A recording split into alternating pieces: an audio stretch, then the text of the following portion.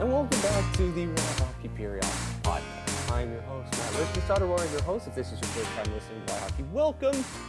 Getting ready for the new Panthers season. It's a two-part episode, so to speak. Two guests on the show to help us preview the season. First up, Greg Wyshynski of ESPN, of course. You've heard him on our show before. You've heard him everywhere. We're going to have him on to talk a little bit about the Panthers and the start of the regular season and more. And we have Colby Guy of Florida Hockey Now, one of George Richard's friends, one of our friends, to get in depth on Panthers lineups, what he's seen from Paul Maurice, and so much more. So stay tuned for this two-part show to get you set for the regular season. Greg is up first.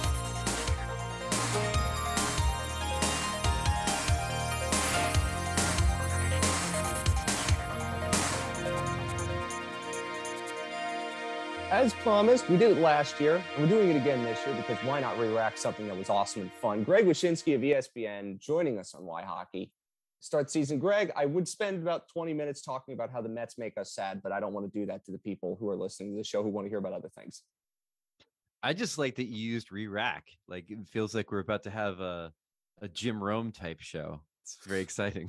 If I ever wanted to do something in my life in sports media, it's impersonate Jim Rome. No, it's not. We'll take a stab at the NHL season. Signed Orenthal. Crinkles up paper. God. That was Jim Rome's bit for like 25 years. I know. Well, what's really funny is I'm watching the Champions League on CBS, which is preempted Jim Rome's show. It's beautiful. We've come so far as a society. It's great. It is awesome. I cannot tell you how funny that is now that I think about it. Anyway, Let's get to the hockey as opposed to talking about sports talk radio hosts that I don't like. Last year we had you on. We talked about the Panthers, and my predictions turned out to be fairly on. I thought they could outscore their goaltending problems. I thought they'd be good. Obviously, last season was special in one way or another. And now everyone knows what we think at Why Hockey about this team and the wild offseason that they had. But I want to hear what you think, because not often you see teams like the Panthers in a position to just make bold move after bold move, and you go, hey, we're happy to see that, but how does it work in practice? Yeah, and I mean, it's going to work one of two ways. It's either the thing that GM Bill Zito seems to be chasing, which is to create the best postseason version of his team, actualizes, or the Panthers are the Eastern Conference version of the Vegas Golden Knights, wherein they tinker and tinker and tinker until they're unrecognizable, like LA plastic surgery, right? So like that's the question I think is facing the Panthers. From where I sit, I think the Matthew Tkachuk acquisition will ultimately pay dividends, especially in the postseason, because I do believe that there was an inherent problem with this team last year that was exposed vis-a-vis not maybe having the types of players that can score the types of goals that you need when the play tightens up, when there's less room out there, when there's more liberties taken, that type of thing. And I think Matthew Tkachuk satisfies that.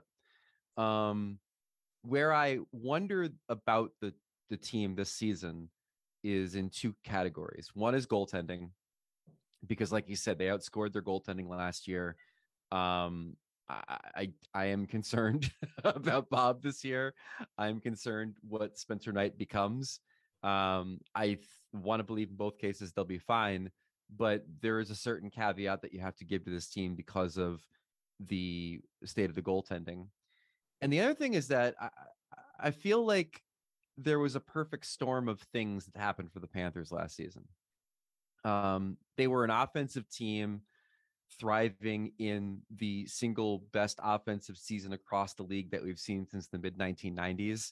I think there's a lot of reasons why that happened. I think one of them is the COVID absences and the fact that we had more goaltenders play in the league last year than we ever had before. Those conditions will not repeat. I think the chaos of play of last season played into the Panthers' favor. 11 games in which they won after trailing after two periods. I mean, that's not a normal thing. Even if your team is as offensively gifted as the Panthers were, and they beat the hell out of some really bad teams in an unbalanced Eastern Conference that I think is going to be a lot more balanced this year.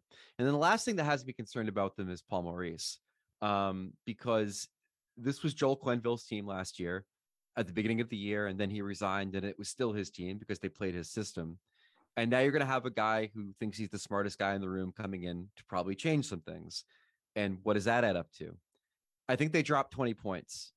I think they go to about 102 points. They still make the playoffs, but by no means are they a steamroller like they were last year. You and I agree. Almost 100%. My biggest concern is, and the Paul Maurice discussion is interesting. We've talked about it a lot, and we're going to continue to. There's an assumption if you go on hockey Twitter that Paul Maurice is the worst coach in the history of hockey. And he's automatically going to take, a team that was really good and make it bad to hockey Twitter degree, which you can't tell how much of that is hyperbole or not. To me, I think the question about Paul Maurice is he's not going to make this team worse. They were going to be not anywhere near as good as they were last year for all the reasons you say. And I think some of what Bill Zito did in making the moves he made was saying last season was a fluke in more ways than one. We need to be sustainable in a different kind of way this year. Right. Because they're still extremely talented. But to me, it's the matter of, can Paul Maurice do the thing he says he's going to do, which is make this team more playoff ready and do the things that they need to do to win in the playoffs. And that starts in the regular season. And I have no evidence right now to suggest that. That doesn't mean he can't, but I don't know what that looks like. And until I see it, I have to see it before I can say confidently that they're going to. The biggest concern for me, I don't even think it's goaltending. It's the blue line. It's really thin now. And I always talk about the upside of players. They don't have a lot of upside there at the moment as we are recording this. Maybe it comes at the trade deadline. Maybe it comes with somebody who's young. But I think a lot of what the Panthers' success has been the last couple of years is that they've gotten more out of players you didn't think you could necessarily get that much out of. And that was their secret sauce with all of the players that Forsling, Verhaeghe, all of them.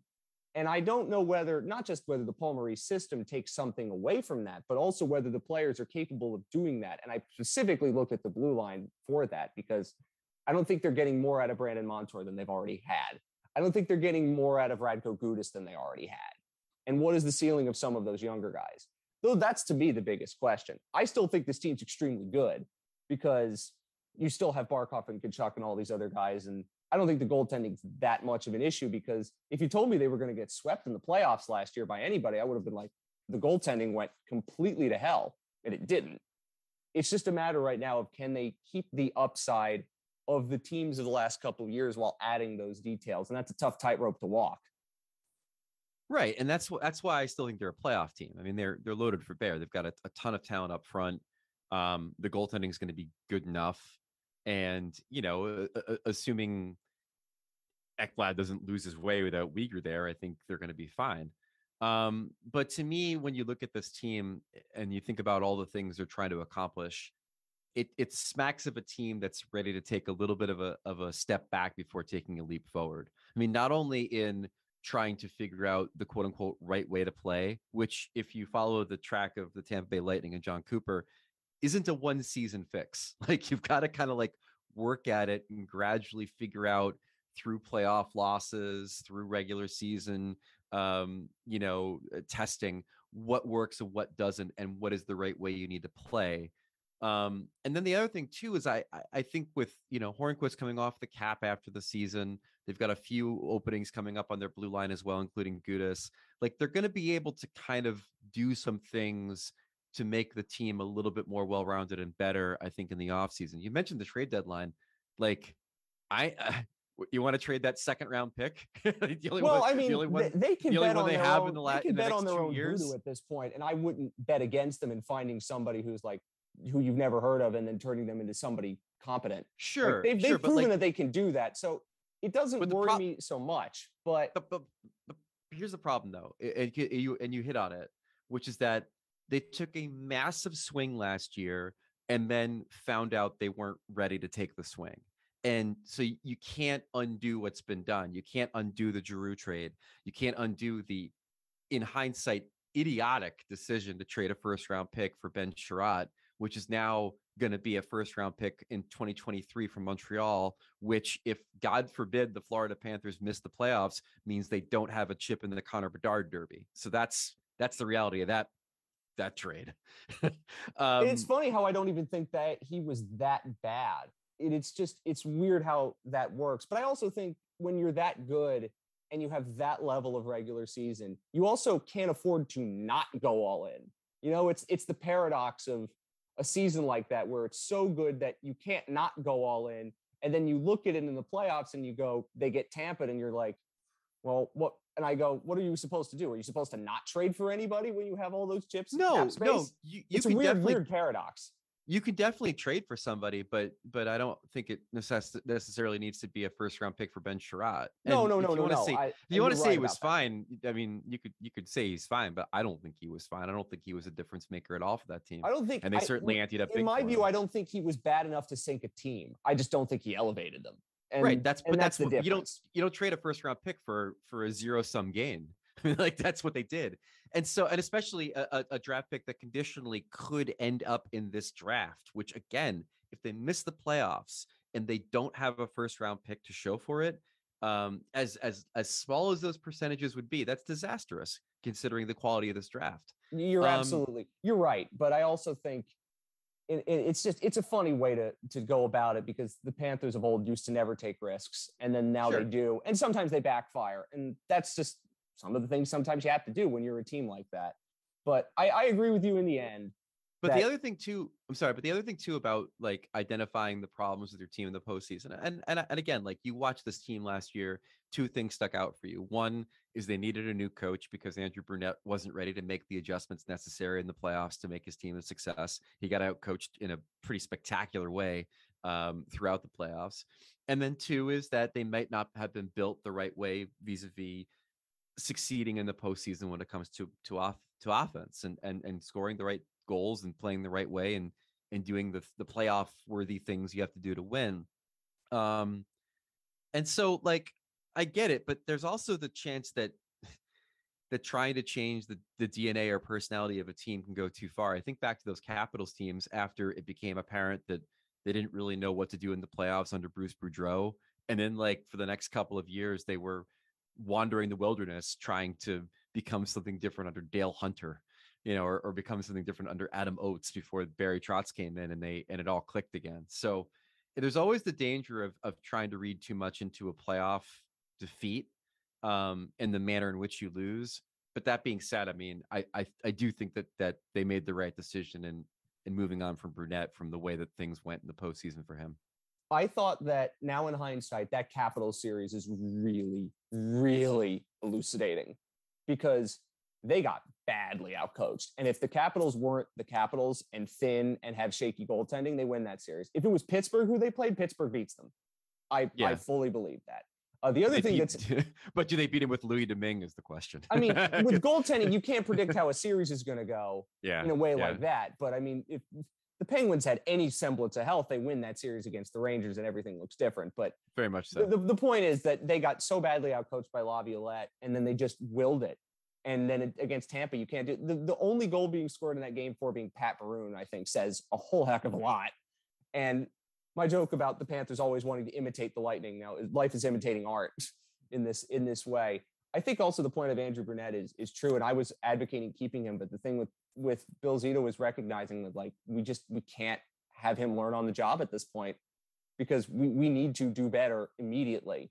And that's the changeover from a team that went from making the playoffs is good to we need to do more than that, and our fans expect more than that. And that's happened not quickly, but it happens gradually. And if you don't pay attention to it closely, you don't notice it. And that's a big different thing for the Panthers. And the other thing is, the last time they lost in the playoffs, pretty embarrassingly in 2016, well, you know what happened after that. Let's not rehash that. All of us know what happened after that. And just overall in the league, this is going to be a very interesting season, not just because of, the prize at the end of the rainbow if you're really bad, but also just this group of teams that I find they're hard to really break down, because in the East, somebody out of the eight's going to miss the playoffs that made it last year, and yet you can't really tell who it's going to be, because I can't make a convincing argument for really anybody. And then in the West, you've got teams that I just wonder what that actually looks like in practice. So is there any one team that you're cued in on this season for whatever reason, up or down, that you're fascinated by? And you're fascinated by because of what it might say, not just about a team, but about the specific trajectory of this season.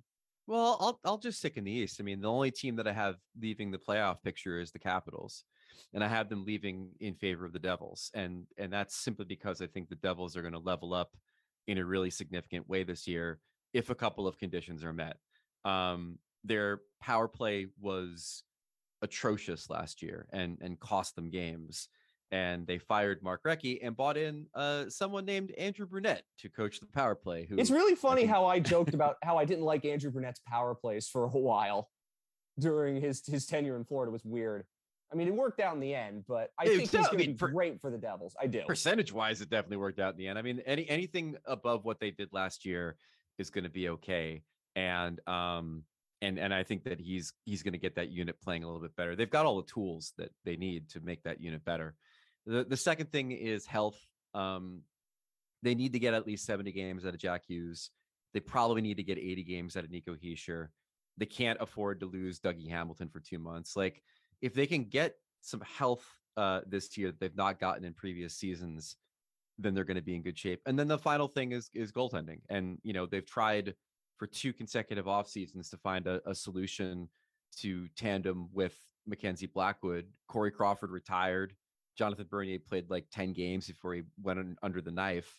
And now they're trying with Vitek Vanacek, who I think is a completely average goalie, but that's kind of like all they need is someone who can play average and get a save and give Blackwood a break so he can kind of find his game. So if those 3 conditions are met, I think they take off this year. And so when I say the Capitals miss, I don't mean in the sense that they're going to all of a sudden be a disaster. I think they're going to be a really good team that maybe just doesn't have the point total to move ahead of the Hurricanes, the Penguins, the Rangers, or the Devils in front of them. I'm not the biggest Darcy Kemper guy.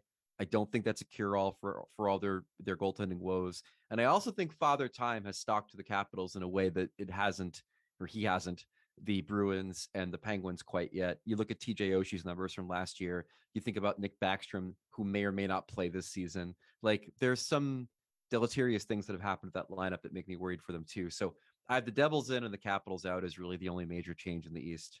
I think it's the Islanders in terms of me, because like, if what happened last year was a fluke, because there could be lots of reasons why it was a fluke. If it's not a fluke, then what do you do?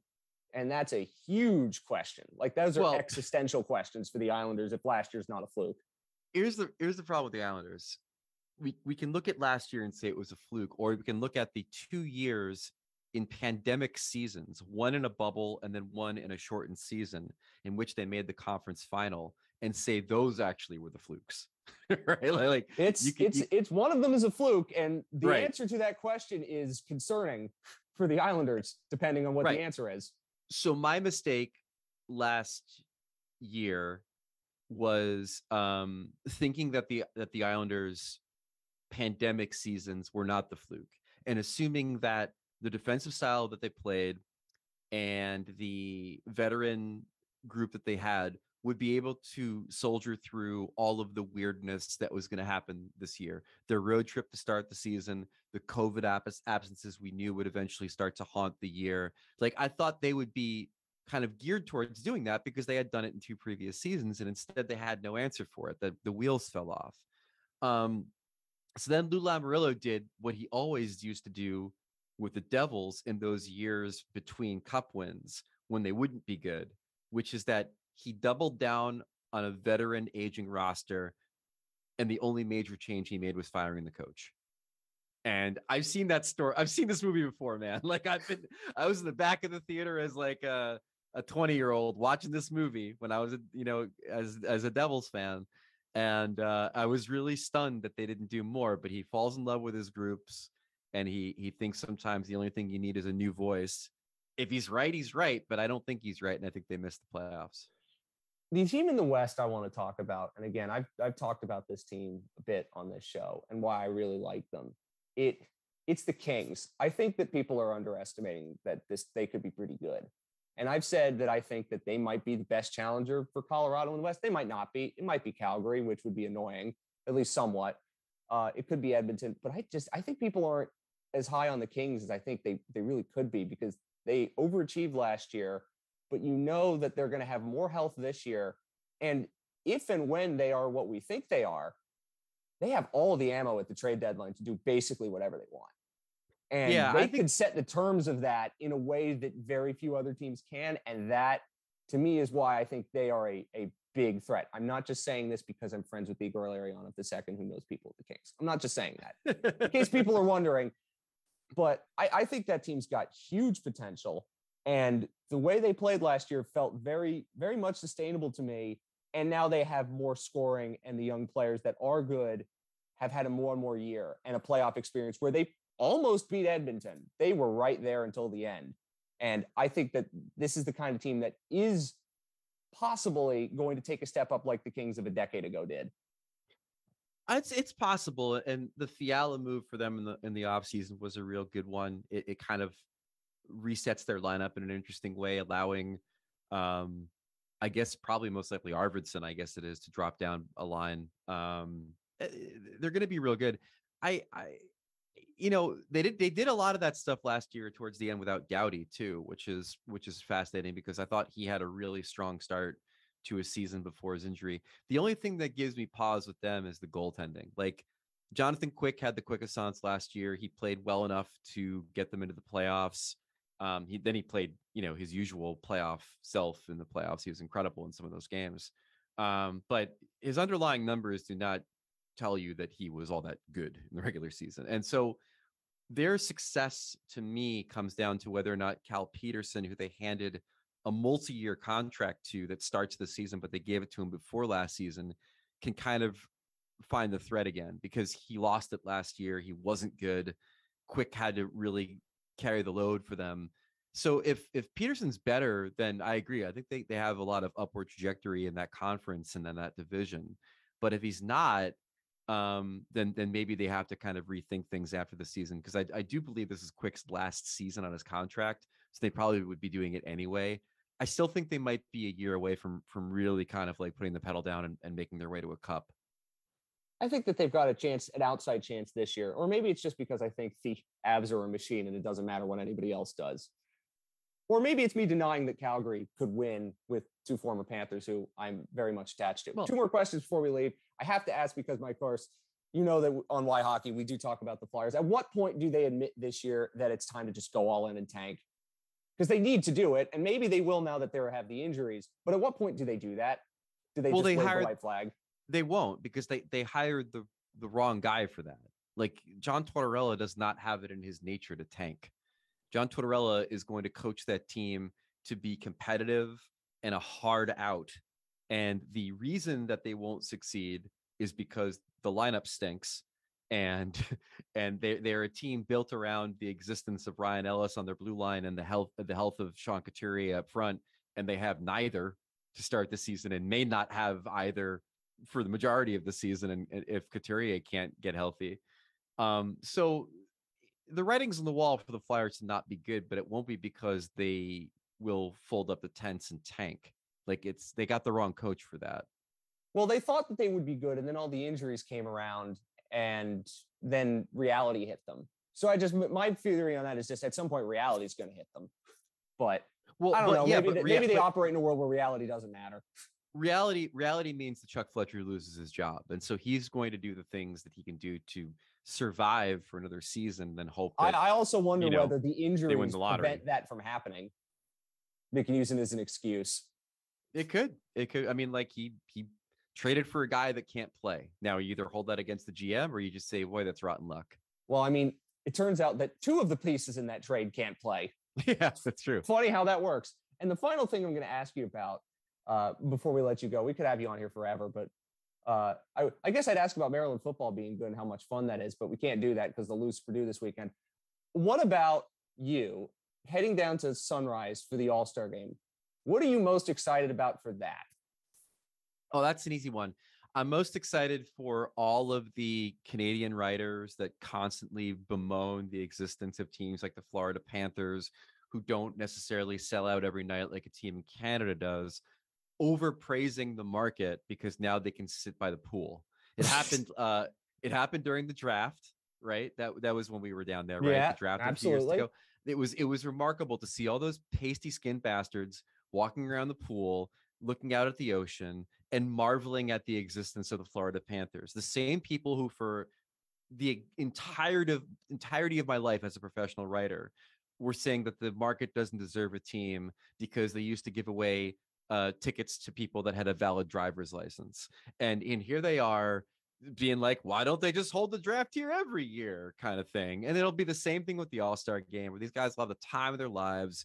They'll be hitting South Beach. They'll be doing all the things. Well, and they'll all be the driving same, an hour to hit South Beach. I can they'll be warn them of that.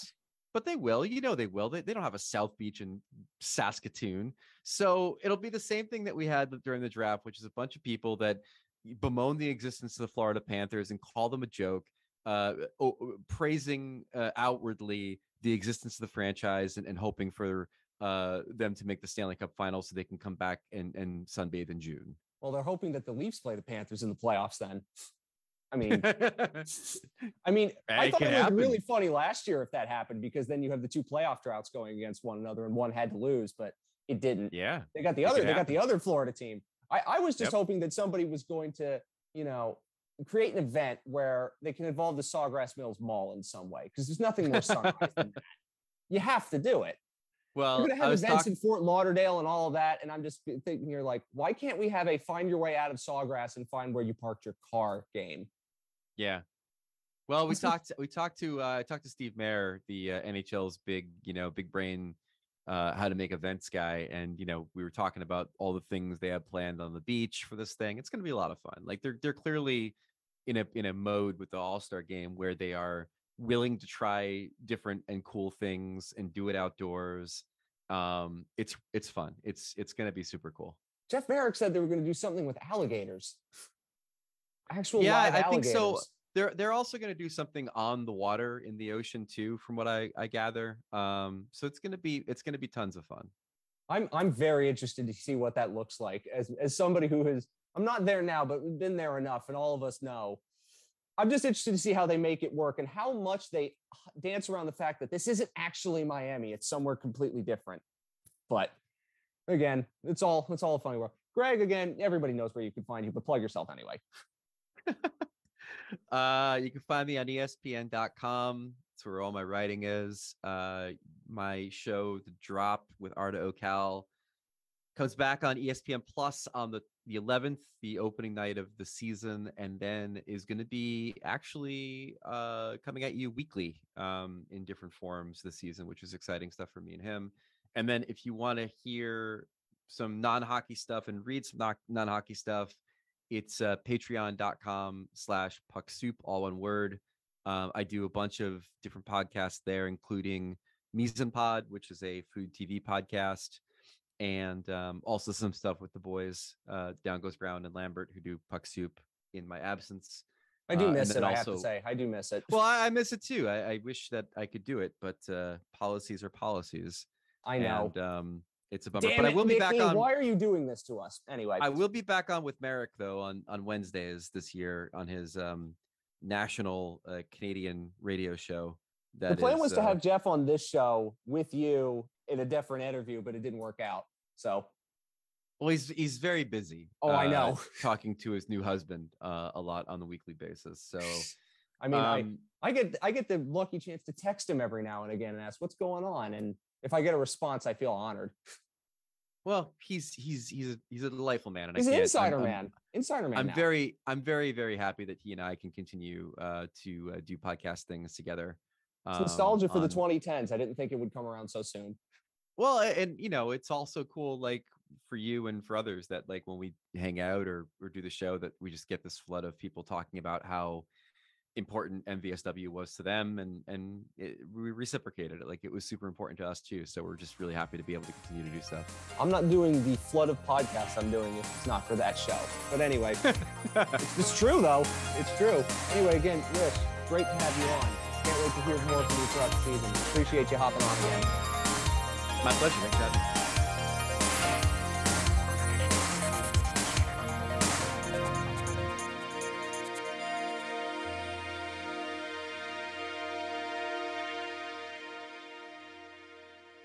As promised, part 2 of this show featuring first-time guest Colby Guy. I mean, I have to be honest to David and George, who we love. We've talked to them too much. It's time to talk to somebody new. Hi, Colby. How are you doing? I'm doing great. How are you doing, man? I'm all right. I'm recording this as I begin fasting for the Jewish holidays, so you got me at the right time. So I'm not angry yet that I'm fasting. That will be tomorrow as I record this. Otherwise, I think we're doing all right. It is hockey season starting. That's good. That's definitely good, man. I'm excited for it. I don't have to think about the Mets for at least about 30 minutes. That's good because they make me mad. I don't have to think about soccer for 30 minutes because that also makes me mad. So thinking about the Panthers is not making me mad yet. So we're both on the same boat here. I'm also a Mets guy, and depending on what team you like in soccer, I think we're also on the same boat. People know if you listen to Why Hockey what soccer team I like, so you can figure out why I'm not in a good mood. But anyway, I saw Tottenham on your Twitter page. Is that your team? Mm-hmm. That's me too. How did this happen? How did we both get tied up in this troika of suffering? Anyway, we shouldn't continue to do this to people because they're here to listen to Panthers talk. But yes, no. If you'd like to hear about more Mets suffering and Tottenham suffering, then go to our Twitter timelines before Elon Musk deletes it.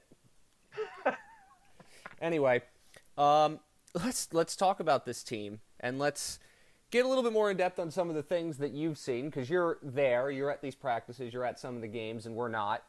So I want to start with this because there's been so much change, and we're trying to, I think, fully grasp what that actually means on the ice. And while it is the preseason, you can get at least some idea of what that is. So in terms of just the basics of what you've seen that's different from last season to this, if you can really ascertain anything, what is different? Other than the obvious, in terms of just what you're seeing in terms of practices, in terms of things of that nature. So yeah, practices have been much, much harder this season. He's having them work on those board battles. He's skating them pretty hard. And we've seen a decent amount of guys go down with some minor injuries, Paul Maurice said. They're missing 6 forwards currently with Ryan Lomberg, Matthew Tkachuk, Patrick Hornquist, Colin White, Nick Cousins, and Carter Verhaeghe are all dealing with some minor injuries because of that. But he's getting them to play very physical. He wants them to get in the corners, win those puck battles, and play hard in every aspect of the game. And, I mean, compared to what they were going through last year, it's a bit of a adjustment period for them. So it seems like they've had a few guys get some nicks and bruises there. From what Paul Maurice is saying, these guys won't be out long term, and it seems like they're going to be good for opening day. But it just seems like it's a lot more harder on these guys in training camp right now. And just for the sake of reference, like practice last year, we talk about a lot of what that looked like. But to refresh people's memory, they're not doing, physical board battle drills as opposed to last year when they were doing really the opposite of that. It was a lot of flow drills, as Tommy would call it, and things of that nature. So that is a pretty big change. And when we judge Paul Maurice, and I'm going to get into this more, we're judging him on the things in practices and the things in games that they are going to need to do in the playoffs, which evidently they weren't doing a lot of last year, and they are starting to do it immediately, which is what Paul Maurice was signed up for.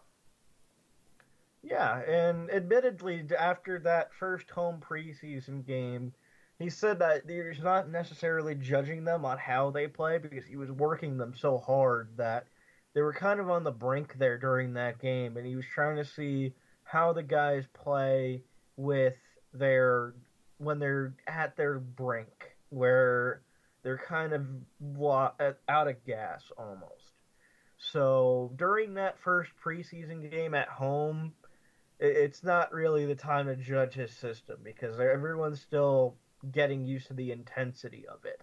But yeah, you're watching the intensity of the practices, the way they play, the way the power play flows, that kind of thing. And it seems like it's something that will work better in the playoffs. And he already made the move with Brandon Montour going on the as the power play quarterback for PP1. And the way he has that power play moving and cycling is a lot better than what it was with Andrew Burnett, where they had Ekblad as the quarterback, and you had a couple other guys who passed the puck a little bit, but not too many shooters as well. But when you put Ekblad in that shooter spot, you have Montour in that quarterback spot where he can also shoot the puck. and then you have Kachuk and Reinhardt, who are pretty versatile on the wing spots, where they can either be a bumper guy or a net front guy. You kind of see that cycling in, and that's been pretty much the point of emphasis so far the last couple days. So that's why I'm kind of harping on it. That's where the Panthers' downfall was during the playoffs, anyways. So you kind of see things like that in motion, and those are some places where they're going to be improved. I think one of the things that Paul Maurice has talked about a lot is he wanted to add. He made very clear that he wanted to add to their game, not take away, because obviously when you're playing the way they played a year ago, you don't want to get rid of all of that. And I guess the question is, and it's impossible really to tell in preseason games where you're not really playing full-strength lineups. You've got split squad games, and then the road preseason game they played basically an AHL team. But do you think that there is, from what little you have, like, they're still playing in that same sort of basic way with the speed and the transition, because you're not taking all of that away. Most of the players who are really good at that are still there. So what does, that balance, you think, actually look like, at least in what you've seen thus far, and maybe perhaps what we're going to see with the final couple of preseason games? Yeah, I mean, the player I've seen most embody what Paul Maurice wants to do with this system, and a guy that I really thought stuck out to me throughout camp and preseason is a guy like Rudolph Balcers. He was a guy that really won those battles in the corners, a guy that got himself in the right position, won those battles in the front of the net, and he got a goal or two during the preseason so far. And he's really improving his shot, and it seems like a player that Paul Maurice is really adding to and not taking away from. Same thing with a Brandon Montour. He's really wanting Montour to be more confident with that shot, obviously using him on the power play, using his puck moving abilities better, and I think he's even going to get more minutes as a top four pairing instead of the bottom pair. So when you look at those two guys and what Paul Maurice is already trying to do with those two guys, you can see that mindset be put into motion. Well, I don't know if more Brandon Montour is a good thing. We'll have to see that in practice. That's another Y hockey thing when it comes to Brandon Montour's defending. I do need to see that in action. But I think just in general, because they played such a specific way last year, and it was obvious, they dominated the puck. They were faster than everybody. And I don't think they're going to be getting rid of all of that. And again, I don't know whether you can tell from practices and some isolated preseason games, but last year I think it was all of that all the time. And I think Paul Maurice's goal, and I wonder if you agree with this, is you don't want to get rid of that, but he wants to find a way to ensure that they have another tool in their toolkit, because when we saw last year when things got bad, the only thing they knew how to do was the thing they knew how to do, and eventually teams found a way to kind of stop that. So do you think that it's right now working on adding that other tool because they know that their habits from the last few years under a Brunette-Quenneville system, they're not going to go away? Yeah, like, I could really see, and he's trying to push these guys hard so they have the energy to have a multifaceted game where 1 minute they can all be scoring these awesome goals, making the plays, playing a really, really fast transition game. But when the game slows down and it's all about winning those puck battles in the corner or winning your one-on-one battle on defense, they have the energy to go ahead and do that. They have the strength to go ahead and do that. And I mean, I've seen that with Barkov improving as well. I mean, he came into camp looking a lot stronger than he did the previous season, and with that added strength, he's become even better. So you can see a guy like Barkov out there working hard, being able to compete in both of the facets of the game that Paul Maurice wants them to do, and I feel like the rest of the group would really follow suit there. Well, you would hope so. I mean, I have never seen Alexander Barkov as mad as he was after the Tampa series. He was pissed. I mean, everyone was, but he was more than anyone else mad. And it gives you kind of an idea of, I guess, the motivation for particularly those who experienced that loss. And I think it would also translate pretty quickly to the newcomers as well. I want to get now to some of the individual players because there's a lot we could talk about with Paul Maurice, and we'll get to it. But in terms of individual players, we're down to about 29, 30 on the roster at this point. And it's interesting because of the cap situation. I don't know how many they're actually going to be able to carry because of the way LTI works and things of that nature. But where do you think, in terms of some players making the team that we may not have expected? Because I look at the guys that are still around, like Justin Sortiff's still around, Logan Hutsko's still around, guys in the back end, Max Gilden's still around. Those kinds of players that are younger, we heard a lot about Paul Maurice and young players and how he wasn't really trusting them all that much. There are the vets that are still around. But where do you make of some of the guys that are still here and their chances of actually making the opening roster pending the situation with the salary cap? Yeah, well, I think Paul Maurice did make it a point to keep around a couple of guys who were dealing with some injuries, and Hutsko was dealing with an injury a little bit. He couldn't get too much action, and Sordiff was dealing with two separate injuries, both coming out of the season, and then he suffered another one during rookie camp. So the Panthers didn't necessarily get the best of looks of Sordiff, so they want to get a look at him this week before he goes down to Charlotte. So those guys, I think, are still on the outside looking in. They're getting a couple looks. They want to get them experienced in an NHL camp before they go down. But, I mean, a guy that really could find himself clinging on to his seventh defenseman spot, I think, is Matt Kiersted. He's a guy that looks very much improved. He's winning those battles in the defensive zone. He's looking a little bit more confident in the offensive zone as well. And I mean, he was playing in the Beauty League in the offseason in Minnesota against some legitimate NHL guys, getting some reps over there. And I think that's really helped him as well to just keep fresh. So I think Matt Kiersted's a guy to look out. Other than that, I mean, I think Haponiemi might get that 13th forward spot, and Eric Stahl might also stick around. But other than that, I think the 12 forwards that everyone expected going into the season is probably going to be the 12 forwards that are out there on opening night. Well, the subtle, and maybe this is just, I think in some cases it might be wishful thinking from the people in the Panthers sphere, but there's been a lot of talk about maybe Patrick Hornquist going on LTI to add, just because of injuries. I think some of them think it's an LTI for the entire season, which I don't think is going to happen. But if some of these injuries are longer term, I wonder what that would mean. Say if Hornquist had to miss a couple of weeks for whatever reason, like what that might mean for some of the other guys around the roster, because I don't know how it works with the salary cap, the intricacies of it. They do, but we don't, in terms of how many they could carry, because if my math is right, they might only be able to carry 20 guys opening night. They wouldn't be able to fit anybody else underneath it. So I'm wondering if some of these guys getting that chance might actually be, injury hedging also in case one of these guys is out longer than they think.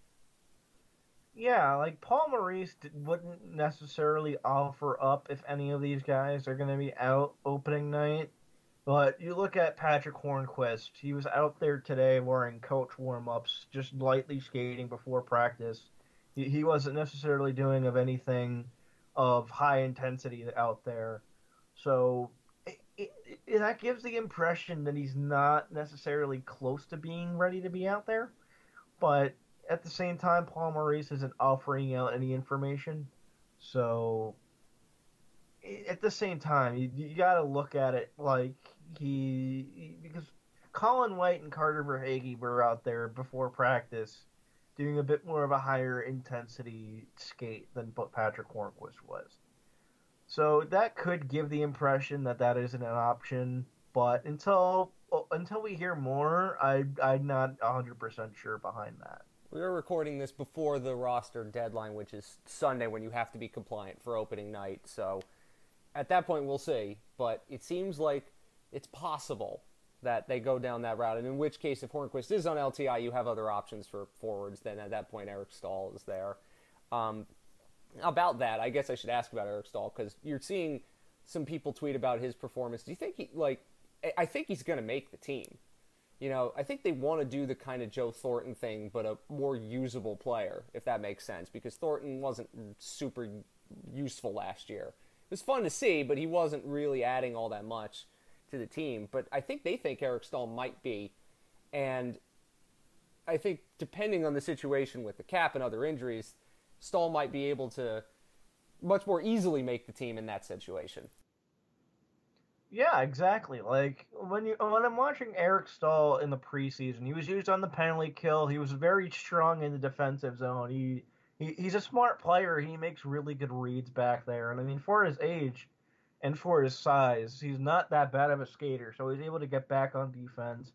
And he's a pretty big body that can be used in front of the net. He's still pretty strong for his age as well. So he's winning those battles in front, and I think that's what Paul Maurice really likes, what he's seen from him. So I think he's definitely an option there to make the team. Again, it'll depend on how the salary cap situation works, because it is a little bit tight at the moment, and unless we know more about the injuries, it's kind of hard to say. So let's talk about lines and combos, because we haven't really seen anything definitive. It's preseason, of course not, but I want to get your sense of where this might be heading. In terms of lines, we've seen him put a lot together, and that's not a surprise. But if you had to give, let's say everybody is healthy, the 12 that we think are going to be healthy, let's just say for argument's sake that's who's playing against the Islanders. What do you think that forward group looks like? Where do the line combinations work? Because we're starting to see him play Matthew Tkachuk and Alexander Barkov, which I've said on the show is something they should be doing a lot. It's kind of why you traded for Matthew Tkachuk. We didn't see it early in the preseason. We're seeing it a little more now. Where do you think we're going to be heading when it comes to opening night if everyone's healthy? He's really liked putting Lundell with Sasha Barkov here, and that's been a pairing I've seen reoccur throughout training camp and during the preseason as well. So for the sake of that, I think I'll use those pairings, but I can also see Rudolph Balcers get the nod on that top line as well, because he's a guy that's gotten a lot of chances on that first line. But that first line would be, in that case, Lundell, Barkov, Verhaeghe. Second line would be Tkachuk, Bennett, and Reinhart. That would make a third line of the new guys, which would be... It'd be a third line of the new guys, which would be Balcers, White, and Cousins. Or it'd be a third line of Balcers, Luostarinen, and White. And then the fourth line would be Lomberg, one of Luostarinen and Cousins, and Hornquist on the right wing. Or if Hornquist isn't healthy, then you'd put an Eric Stahl there, or maybe a Heponiemi, depending on who has the better end of camp. So I want to ask about Lundell as a winger thing, because I'm going to make this very clear, and my co-host also agrees with me. I think Anton Lundell on the wing is stupid, and it's not something I want to see, because he is your 2C of the future, and the only way to get him there is by playing him at second-line center. So I want to ask why that has happened with Paul Maurice. What does he see that would tell him that Barkov and Lundell work together with Lundell on the wing? Because I don't understand it, and it's not something I'm in favor of. And I don't think it's something that a lot of people are in favor of, but I want to drill down on why it's happening and what he sees in it.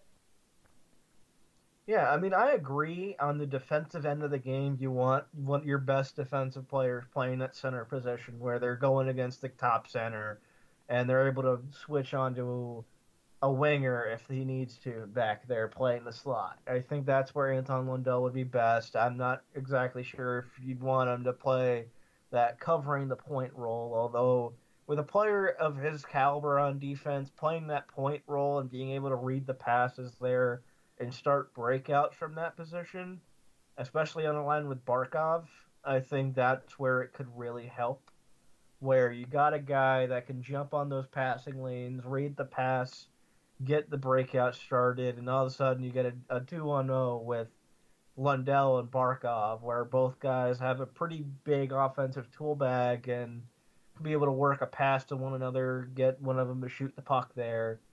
I think, just thinking of it schematically in that way, I think it gives them a lot of options there. And then you got the always speedy, always good shot Carter Verhaeghe on the other side of that line, where it works.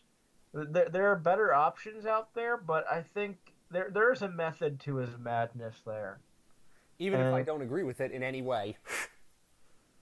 yes, Because I really don't think that Lundell should be a winger at any point. If your plan for him is to eventually replace Sam Bennett as the second center, and I think a lot of us hope that that's what will happen this season, that Bennett gets into more of a, you wouldn't say checking line role, but that Lundell eventually gains that offensive confidence to play that 2C role with whoever by the time the season's over. And that's what I want to see.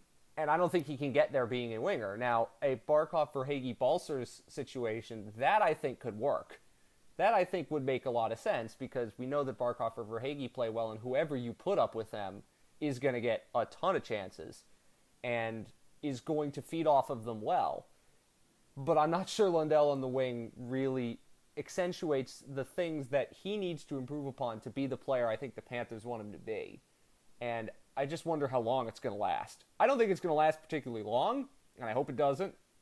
But maybe it's also a Paul Maurice hedge because we've seen in the past that he sometimes delineates offensively and defensively between top six and bottom six, and maybe he doesn't want to put Lundell in a situation where he's asking him to do more defensively that would limit his offensive game, in which case I would say, Paul, you don't have to have that strict hierarchy. But I'm still going through that in my head, and I still don't understand it. It doesn't make much sense to me. yeah, I think maybe what he's trying to do is pair him with Barkov for a little bit to unlock that offensive confidence and have him focus on that offensive end from the wing, and then eventually you put him on that second line with Matthew Tkachuk and Sam Reinhart. But I mean, in my opinion, I'd just put him on that line with Tkachuk and Reinhart and see how it works out. In my opinion, but I mean that's just me. You and I are on the same page. I would want, if you're going to have him be that offensively minded but still defensively responsible 2C, you have to play him there. You have to give him those assignments and tell him go out and do it. You know, you can't train someone for a role by not putting him in that role. You know, and that's to me something that I was the only really big thing with the forwards that was odd, and I don't understand it. And also, when Duclair comes back, you're not going to keep Anton Lundell on the wing in replacing Anthony Duclair. So that also doesn't really make sense from a long-term perspective. But we'll see what that ends up looking like. Defensively, looks like Ekblad and Forsling are going to play together, which is what should happen. They're obviously the two best defensemen. And then after that, what do we see? The indication that you're giving me is that Montour is going to be second pair, which makes sense. Is it likely that he's playing with Gudas? Because that's what I've assumed all offseason. That's going to be him and Gudas together, and then Karlsson, Stahl, and whoever the seventh defenseman is. But what do you think about that? Looks like it's going to be Karlsson, Montour, and then Stahl, Gudas. Now, that would be interesting because we have talked about Karlsson. We want him to kind of be on the Forsling track, right? You know what I mean? And him growing into a possible second pairing role is interesting. I just don't know if it works because of Montour's defensive raggedness, I think is the best way I'm trying to be judicious here. In a Montour-Karlsson pairing, what did they see in that? Because I like the idea of Karlsson being a second pairing defenseman, but I don't know how it works with Brandon Montour considering what Montour does on most of his shifts. I mean, Karlsson was paired with Montour pretty much his entire 40-game tenure last year with the Panthers, and it worked out to an extent. I mean, Karlsson's a pretty fair two-way defenseman. He's a pretty good skater, so he's able to get back there if any Montour gaffe happens. So I feel like the way these two players skate, the way they're able to make things happen in the offensive zone, I think they're a really good pairing for what the Panthers tried to do. And with what Paul Maurice is trying to get them to do during training camp to be able to be responsible on both ends of the ice, I think eventually both players can develop a very strong two-way game, and being two strong skaters that can help in the transition game, I think it can work. I'm not sure Montour can be that. Lucas Karlsson, on the other hand, I think that is possible. But I thought for the longest time that they were going to pair one up with each of the more quote-unquote responsible defensemen to allow them to do more of the offensive things and to let Radko Gudas do what Radko Gudas always does and let Mark Stahl do what Mark Stahl does. But I can understand it. Like, as we've said, we want Lucas Carlsson to perhaps be that guy that plays up, which elevates the overall tenor of that defense score, which is very thin behind the top pairing. I just figure that at some point they're going to go back to Montour and Gudas because they played a lot together.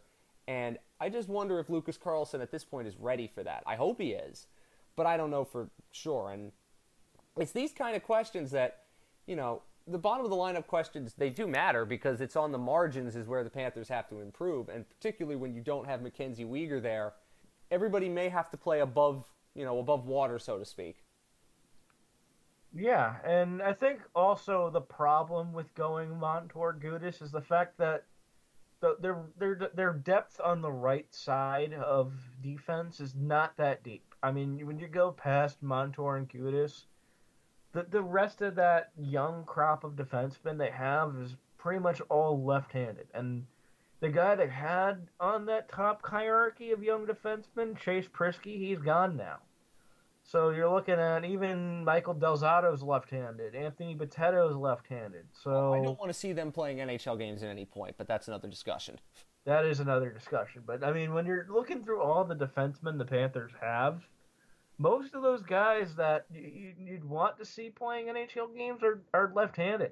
So I think it just boils down to that. I mean, if they make any change, it probably would have to be Stahl playing with Montour and Carlsson playing with Gudas. Interesting. What about some of the other guys? You know, obviously, if you listen to Y Hockey, you know that any young Finnish or Swedish player is going to catch the attention of the both of us. In terms of guys like Kinnunen and Shalin, these are players that Tommy wanted to focus on, and somebody else. You know, we talked about Heponiemi a little bit. Anton Lebchi, of course, who led the league in scoring. All of them went to the AHL. That doesn't really surprise me. In many cases, it's their first time playing in North America. But I think that, again, and we've talked a lot about the upside potential that exists in players like this as opposed to your Chris Tierneys and your Del Zottos and Bitettos of the world that don't really have upside at this point. You know what they are. So those guys all went to Charlotte earlier than I think some of us may have expected. I don't think I'm that surprised by it. But in terms of those guys, they signed them not just for the future but also now. So were you surprised that they didn't get the best of looks when it was, you know, they were playing on a stronger group? Because obviously some of them had played when they were playing a deliberate AHL roster against the Hurricanes in the second time around. But what do you think about those guys? Well, I liked what I saw from Kinnunen to start. I mean, he looks like a guy that could be a potential power play quarterback in the future. He's a very swift skater. He's good with the cycle game. I like the way he passes the puck. So Kinnunen, I think once he gets adjusted to the North American game, I think he really could be a good option. And, I mean, Anton Lebchi, I mean, from what we saw from him, he was a good passer, but he really did struggle in some areas there as far as winning those puck battles and just adjusting to North American ice. And giving him some AHL games, I think, would be good for him. And, I mean, I think that's the story for a lot of these guys. I mean, when you look at the guys they have and the guys they brought in as far as Balcers or Mark Stahl or Nick Cousins, Colin White, I mean, those were the guys they expected to make the roster. And adding these depth guys like Anton Lebchi, Kale Solin, these guys were always supposed to be starting in the AHL to get their legs underneath them because, I mean, making the adjustment from North America, or from Europe to North America, is a bit of a rough time. So I think at least giving them a month or so in the AHL to adjust, and then given if an injury happens somewhere or maybe someone isn't underperforming and these guys are lighting it up in the AHL, it's something they can revisit. It's the first time since 2019 that they actually have a full AHL team, because the last 2 years they did not have that. And so in many ways we don't actually know what their development model under Bill Zito looks like, because he came in the midst of a situation where their AHL affiliate shut down in the COVID-shortened year of 2021, and then last year they shared it with the Kraken. so you didn't get the full look at some of these guys, and perhaps some of them fill out AHL rosters entirely, but I don't know. You would want to see, particularly Levchi. You're not signing him because you're thinking he's going to play in the AHL the whole season. That's the others. Maybe you get them more development, but Levchi's somebody who I think they hope can translate pretty quickly. At least you would think so. He's 26 and he was the leading scorer in one of the best leagues in Europe. One other player I wanted to ask about is Gregory Denisenko. He was also down with that first group. When he's had his NHL cameos, he hasn't shown a ton. We're reaching the point where I think we have to start wondering if it's going to actually work out at all for him. And I want to hear about your thoughts about him, because if they have continued issues defensively, just needing, again, you said a right shot defenseman, Denisenko's the kind of guy who's drafted in the first round, has the skill, perhaps is somebody who could be traded if it's not going to work out here for somebody like that. So about Denisenko, where do you think he falls in? Because I think a lot of us figured by this point he'd be an NHL regular.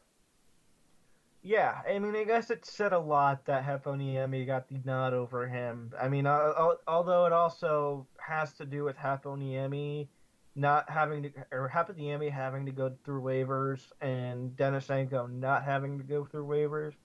But I was pretty unimpressed with Denisenko throughout the preseason, honestly. He coughed up the puck a lot. He missed on his chances, and I do think it's kind of wrapping up here with his time in Florida. I mean, he's had a lot of opportunities to impress, and every time he's kind of gotten laughed by someone. Like Heponiemi was the one on the roster for the majority of that stretch run, and I mean, I understand he is coming off of a pretty bad injury there in Charlotte, but I mean, you got to look at his body of work. And although he was coming off of a pretty good AHL season, he just did not have a good camp. And maybe he has a good start to the AHL season, and they have a spot where they need him, and he gets a chance to prove himself again. But it just wasn't a great camp for Denisenko. Because even the injured guys sticking around, I wouldn't have thought that they'd be ahead of Denisenko necessarily in the pecking order, and it's interesting. I wonder if, when we get to roster cutdowns, you sometimes see trades. I wonder if that might be something they consider, if they're really worried about that right shot D. Because it's just, I don't think it's going to work out, and there's a lot of issues from when they drafted him to now that have stunted his development. So as we circle this back to something a little bit more centered on just the overall discussion, what are you looking for in the first, as we're about a week away now from the start of the season? Tommy and I have said that we think that the start of the year could be a little rocky, because they are adjusting to a new coach, so many new players. The changes, it's pretty stark as compared to last year when they really only added Sam Reinhart. Everything else was returned in almost exactly the same. So I'm wondering what you think that's going to be like, just the start of the season, whether you expect it to, in my view, I think it could be very choppy at times. And I wouldn't be shocked if they have a middling-ish record through the month of October as they try to figure things out. What about you? Yeah, I mean, the thing with the Panthers' start to the season is that they do have a couple easy breaks there. I mean, they're starting the season with an Islanders team that's also adjusting to a new system, albeit they're returning a lot of the same pieces, and Lane Lambert was there for Barry Trotz, and it seems like Lambert also will be kind of making it a little bit of a less of a grind on the Islanders and letting them play a bit more freely, which should have a more of a positive impact near the start of the season, where it's not necessarily as much of a grind for them as it was in the past. And they also see the Philadelphia Flyers there pretty early. They're facing the Calgary team pretty early that's also adjusting to a pretty different roster. They play Buffalo early. So I think at the same time, they also play Boston pretty early, I want to say, before I got to my point, where they're also dealing with a few guys getting injured and new head coach. So when you look at the teams they're playing early on in the season, I think it will allow for them to have an easier time adjusting, and there are some winnable games they have there while they're adjusting. But their record ultimately depends on if these guys that are injured right now because of what are going through camp are going to be fully healthy for that. But if they have a fully healthy roster going into the start of the season, and they're playing some of these teams that are dealing with, let's say, injuries in Boston, or you got your Buffalo and your Philadelphia game, you got the Islanders who are adjusting to a new system, I think they'll be fine in October. They've got the Islanders twice. They've got the Flyers twice. They play Chicago. Like, you would think that they should be winning a lot of these games, but when you are adjusting to a new coach, a lot of new players, and you're being asked to do different things than you had been doing before, I just wonder if this thing gets a little rocky. And then once the month of October starts, they have their California West like road trip where you go to Arizona and you go to the California teams. And that's always a tough road trip, even, if some of those teams on that trip are bad. And I think 3 of them arguably are bad. But you have to do that early in the season, and that's tough. Usually they'll get that later in the year. Last year they didn't have it until March. And just overall, I've said where I think this Panthers team is, and there's not a lot that's going to change that, which is I think this team's 3rd in the Atlantic. I think that it'll be a bit of a rocky start as they try to figure things out, but they're too talented to let it drag them down for very long, and I think this team's still comfortably a playoff team when it's all said and done. I'm assuming that's where you think. Maybe you think they're higher in the Atlantic standings, but I don't think that's really, at this point, particularly relevant because everything now is focused on the playoffs. But in terms of this regular season, where do you think this whole thing ends up? I think the Panthers end up finishing 2nd in the Atlantic. I think the Lightning will win the division, and I'm just not sold on Toronto's goaltending tandem. So that's why I have them slated as 3rd, although they are the most healthy team up front out of the 3 because Tampa's missing Anthony Cirelli, and they also lost Andre Palat, and they lost Ryan McDonough. But, I mean, as long as Andre Vasilevsky's healthy and they have a few guys of their core, I think they're going to be fine.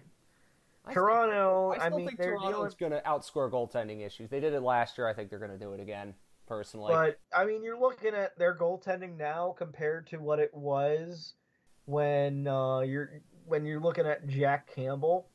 I think that it's a very rocky goaltending tandem between Samsonov and Murray. And I don't really trust either of them to really be able to string together a very good stretch of games where he can win games in spite of a bad day from the offense. So I think that's why I'd have them in 3rd. I can't see it. They had almost as many points as Florida did last year with arguably worse goaltending. I was not a fan of their goaltending last year, and I'm not a fan of their goaltending this year. But as the Leafs proved, and many teams proved, you can outscore your goaltending issues if you have that. And it's really funny how, as we do start to wrap this up, for real this time, I know I say that a lot, that we haven't talked very much about the goaltending for the Panthers, because I don't think there really is that much to talk about goaltending-wise with the Panthers right now. I don't think that they know entirely how it's going to break down yet. Obviously, Spencer Knight has the contract, and we talked about the issues with that and the pros and cons of that on our last show. But in terms of the goaltending, I don't think there's really any question as to how they're going to deploy them opening night. Obviously, I think Bobrovsky's going to start, and he's going to get more starts of the year. They tried to do 2-on, 1-off last year, and it never really got into that sort of rhythm. But where do you think it is going to be in terms of deploying them this year? Because we've heard Paul Maurice already mention that Rob Tallis, Roberto Luongo, they're going to try to set these things up so that everybody gets playing time. But it's kind of interesting how we don't really have to talk all that much about Panthers goaltending right now because it's pretty set. It's just a matter of how many games each of them plays. Yeah, I mean, when you look at it, whoever's playing the best will get time, but Bobrovsky starts the year. And if Bobrovsky tends to taper off a little bit like he did his first 2 years, Spencer Knight is going to be there as a security blanket, and he will be able to string some starts together like he did last year when Sergei Bobrovsky got sick and Spencer Knight had that long string of starts in March. He was able to put up some pretty elite numbers. So I think no matter what happens, they're going to have a pretty darn good goaltender in the crease. And, I mean, if both goaltenders are on their game, I can see the 2-to-1 ratio going on. 2 on for Bobrovsky, 1 off, and then Knight in.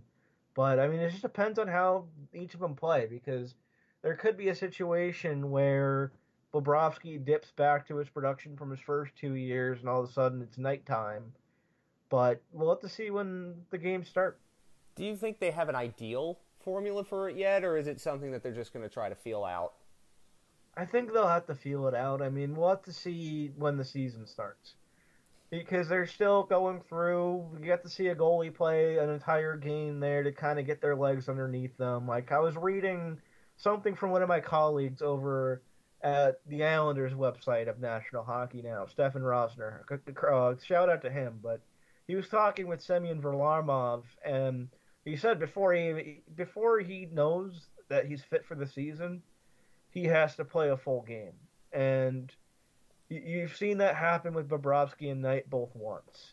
So I think this Tampa set will really show who's ready for the season and who's not. Honestly, Bobrovsky will probably get the opening night start either way. But I think before we go into anything, we really need to see how both of them play during that set. And then we'll have to have the conversation again towards the start of the season, see who's starting, and then see where the ratio goes from there. I think that we've covered just about everything, Colby. Hope this first Y Hockey appearance wasn't too difficult for you. Remind everyone where they could follow you on the interwebs. Yeah, you can follow me on Twitter at ColbyDGuy, and as always, you can find my work at FloridaHockeyNow.com. Also, some occasional pieces in the Palm Beach Post, so be sure to be on the lookout there as well. I've seen you covering high school football as well. That's a trait. It is a treat. I have fun with it. It's a fun thing. The kids enjoy it. It's a good way to spend the fun. How old are you again? The kids enjoy high school football? I turned 21 before the season starts. All right then. Anyway, we'll be having you back on at some point during the season. I know that. Thanks again for hopping on. Thanks for having me, man.